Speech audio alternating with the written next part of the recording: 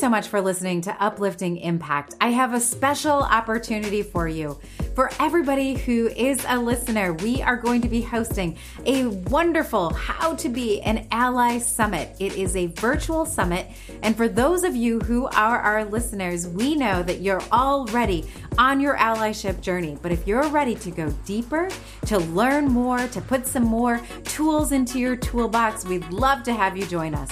The summit is going to be hosted February 1st through the 3rd, 2021. So go ahead, get your ticket and make sure that you get a ticket not just for yourself, but get a ticket for somebody in your family. Get a ticket for the people that are on your team. Let's go ahead and figure out how we can move further, faster, and together.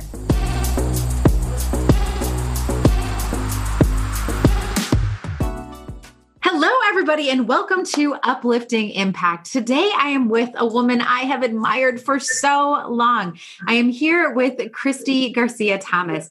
Christy is the Chief External Affairs Officer at Advocate Aurora Healthcare. She is in this role responsible for shaping the overall experience for patients, team members, and community partners in a broad and very strategic way. With this broad landscape she has to influence, she oversees diversity and inclusion. She also looks at interpreter services, community relations, charitable giving through their foundation, community health, and community programs at Advocate Aurora Health, one of the top 10 largest healthcare systems in the United States. She also happens to be one of the best mentors that I have ever seen. She really knows how to walk the walk and not just talk the talk. And so I'm super honored to have you on our show today. Hey, Christy. Hi, how are you? It's such a pleasure to be here with you, and you're too kind. I appreciate all your thoughtfulness. It's a pleasure to be here. Awesome. Well, thank you so much. So, Christy, I know that there's a lot of people who are interested in just how you get into this work, right? Like you have such and friends, just to be clear, I could have talked the entire time in the podcast of all of the achievements that Christy has had in her career. So, but I wanted her to be able to share some of her story. So with all the accolades that you have and all the experiences and all the companies you've had the opportunity to touch, like, why did you decide to use all of your talent in this space? Like, why have you been so focused here? Yeah, for me, as a young kid, I knew early on that education was key to success in life. I also knew that health was a key component of it. So for me, when I had the opportunity to come and work for what was then Aurora, but now Advocate Aurora Health, it was really a no-brainer for me, knowing that it allowed me to bring my business acumen to work every day, but also to work in an organization that had such a strong mission and purpose. And our purpose is to help people live well. And in order to be able to touch thousands of lives and helping them live their healthiest self, I couldn't find a better place to work. So it's so interesting when you think about that mission statement, because it's so simple, but it's still so profound, right? Like, how do you help people live better lives? Like, what does that look like? And so when you think about it from your lens, where you're overseeing community, relations, and you're also overseeing a lot of the diversity, equity, and inclusion work, which is what we spend a lot of time on this podcast talking about. How do you see that community and diversity, equity, inclusion, like helping lives be better? How are those things tied together? Absolutely. The purpose statement around helping all people live well is key in terms of the work we do with diversity, equity, inclusion, and in the community around building relationships. And that's what we talk to our clinicians about too, which is we want consistent equitable outcomes across every patient segment that we have. But the way in which we work with our patients is a two-way street, right? So we have to listen. We have to build relationships. We have to understand all the various factors that are impacting someone's overall health. And in order to do that, you have to get to know people and get to know them and understand and meet them where they're at. Right?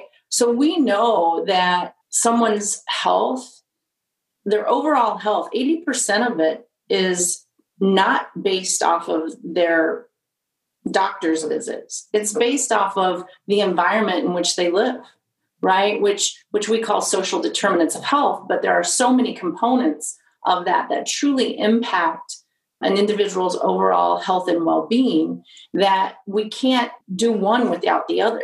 It's a both and. And in order to do that, you have to actually build the relationships with each individual person that you're with. You got to listen, you got to build understanding, and then you can develop a comprehensive plan that people can adapt to. And then they can be responsible for helping to live their healthiest lives.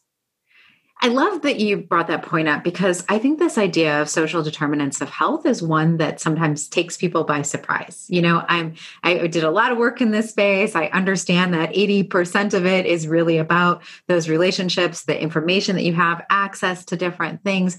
And so that makes a ton of sense, right? When you're thinking about, well, how do we do this? And why do we do this? And why is this important, especially from a healthcare provider, for us to be engaged in this work outside, right? Because if we want what we do inside of Advocate Aurora to be as effective as possible, we also have to make sure that what's happening beyond our walls is as effective as possible. So I really appreciate that you brought that 80% number up, because I wonder how many of our listeners will hear that for the first time, that 80% of our health is not about our biometrics, but really about our environments and kind of all of those components. Add to that, I mean, I think the other piece too, as I was listening to you, it's tied to the social determinants, is where you live matters. Yes. What zip code you're born in matters. And what I mean by that is, in Milwaukee, we know that there's a 16-year difference in life expectancy depending upon the zip code you're born in. You know, in Advocate Aurora Health, our footprint is across the entire state of Wisconsin and into Illinois. And in Chicago, that life expectancy difference is 26 years based off of the zip code you're born in. And it's because of access to education, it's access to workforce and financial stability. I mean, you know, there's so many elements of those social determinants that create the environment and the health outcomes of individuals in those particular zip codes. But where you live matters. And so as you were thinking about how you make investments in the community, and you really look at, you know, looking at those, I mean, that's atrocious. You think about that, your zip code, 26 years, that's 16 years off of your life because of that. So when you think about those things and you think about where you're making investments, like walk me through what that decision process looks like a little bit, because I think other people who are listening are thinking about their own sectors. Maybe they're not in healthcare, but they're thinking about, where do I make investments in my community that could get at some of those social determinants? So what's your thought process? And maybe a follow-up question is, where have you seen great success? Sure. So for us, we do community health needs assessment every year. So we've been doing this for, 15, 20 years. And those health needs assessments prioritize their qualitative, quantitative research, but they prioritize from the community what their biggest issues are in terms of their overall health. And we take that data and we layered on to knowing the gaps of the life expectancy. But from that data, we knew that the most significant issues that were impacting our communities and our patient population were food insecurities, housing, violence, being whether domestic violence or sexual violence or gun violence. We know access to mental health is and access to primary care, as well as workforce development and economic development. So we narrowed our focus to those key areas because it was based off of the research. Mm-hmm. And from there, we layered in our zip code data, and we have prioritized our efforts on addressing the zip codes with the largest life expectancy gap as a priority area, in addition to our entire footprint, and then focusing in on those key areas that I just outlined for you in terms of how we focus our resources and dollars. And unfortunately, when we think about the zip codes with the largest life expectancy gap, it also tends to be majority people of color. majority African American, Hispanic. And so when we think about even like with COVID now, right? So COVID has shown a huge light on the health inequities in our community and has really brought that to the surface from an awareness perspective for more people. But it's that same marginalized group that's having the impact. And a big part of that has to do with all the social determinants that have been impacting these communities for centuries.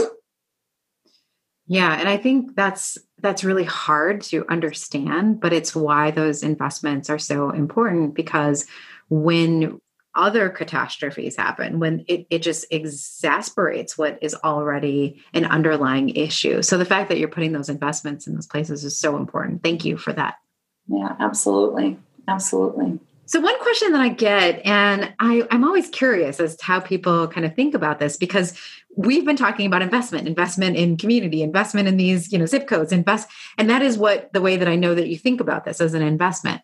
But oftentimes when we think about investment, we get asked, like, what's the return going to be, right? What's your ROI going to be, your return on investment? And when you're looking at these really big issues that are so complex and have all of these different layers, it can be hard to identify what that return is going to be. I'm just curious, have you, had that, I'm sure you've had that conversation, but like, how do you determine that? How do you answer that question? What's the return? Sure. So I think from a diversity, equity, and inclusion, practitioner perspective, there's a number of ways. So when you look at your overall company, corporate culture and environment, there's a lot of money that goes into recruiting. And if you're turning people over at a pretty high rate, you're losing money. Yes. So your return on investment around developing a culture that's inclusive, that values differences, that allows people to bring their best self to work every day will improve your retention, which will improve your bottom line. Yes. That one's pretty simple in terms of the ROI. I think there are other more complex ones, especially in healthcare. So when we think about the return on investment as it pertains to our health equity work, so we know we have gaps in, for example, hypertension or diabetes. Sure. And our ability to close those gaps and help all people live well and have consistent, equitable outcomes, not only is that, our purpose and our mission, but it also helps control healthcare costs. Sure. Because the healthier you are, the less you need our service and healthcare costs go down, right? And we believe in value-based, right? So we're a value-based organization and we advocate for that because we know that if we can keep you healthier, it's better for you, it's better for us, it's better for the economy. And, in a fee-for-service environment, you don't get rewarded for that. Yeah, right.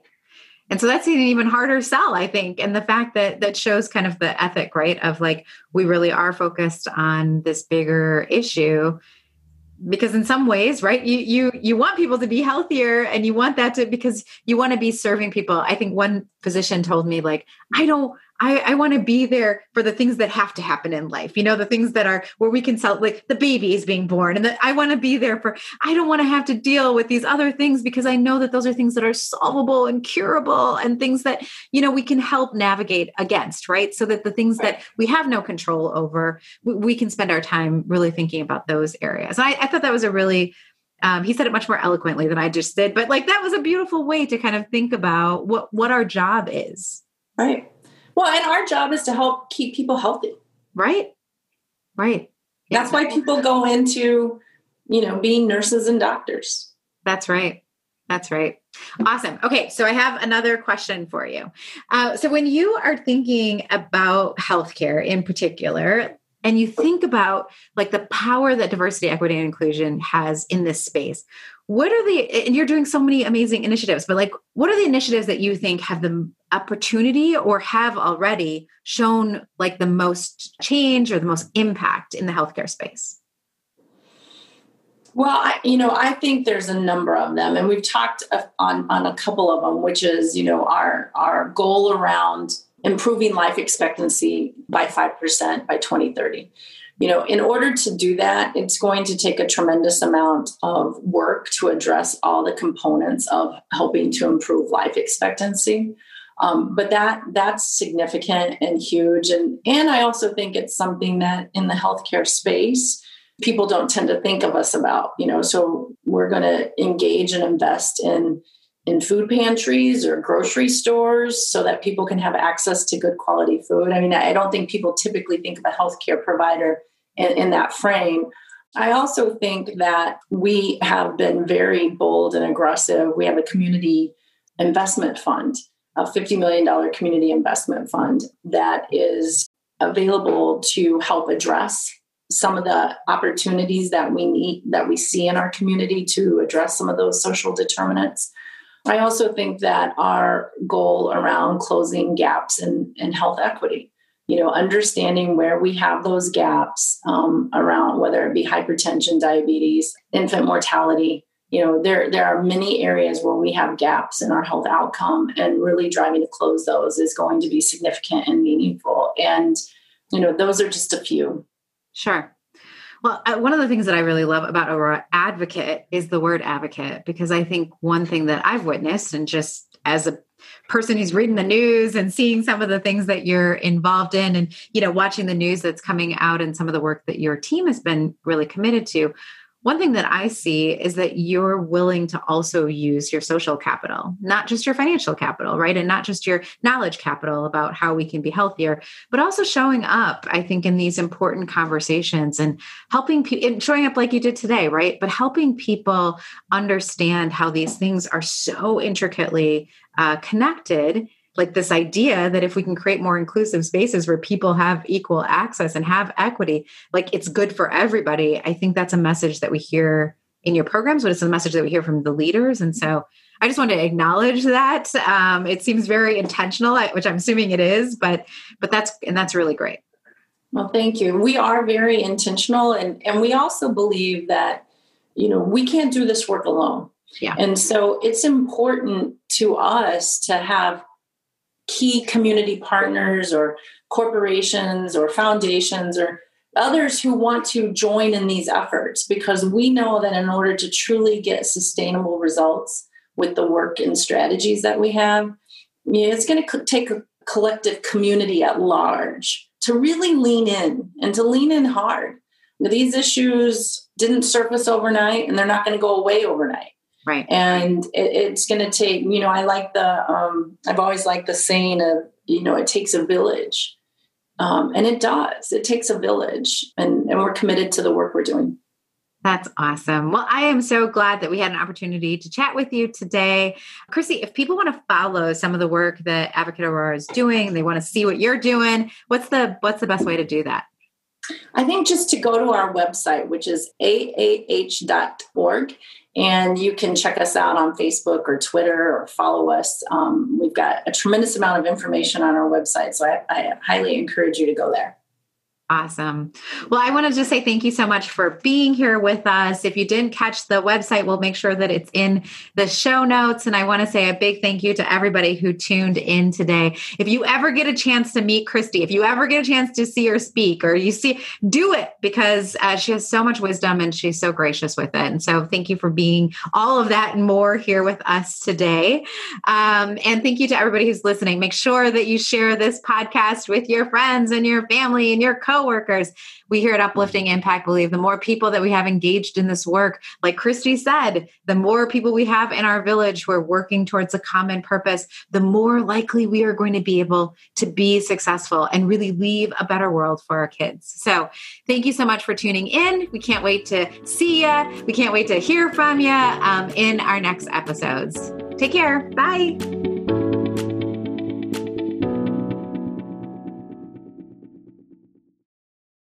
This podcast is a part of the C-Suite Radio Network. For more top business podcasts, visit c-suiteradio.com.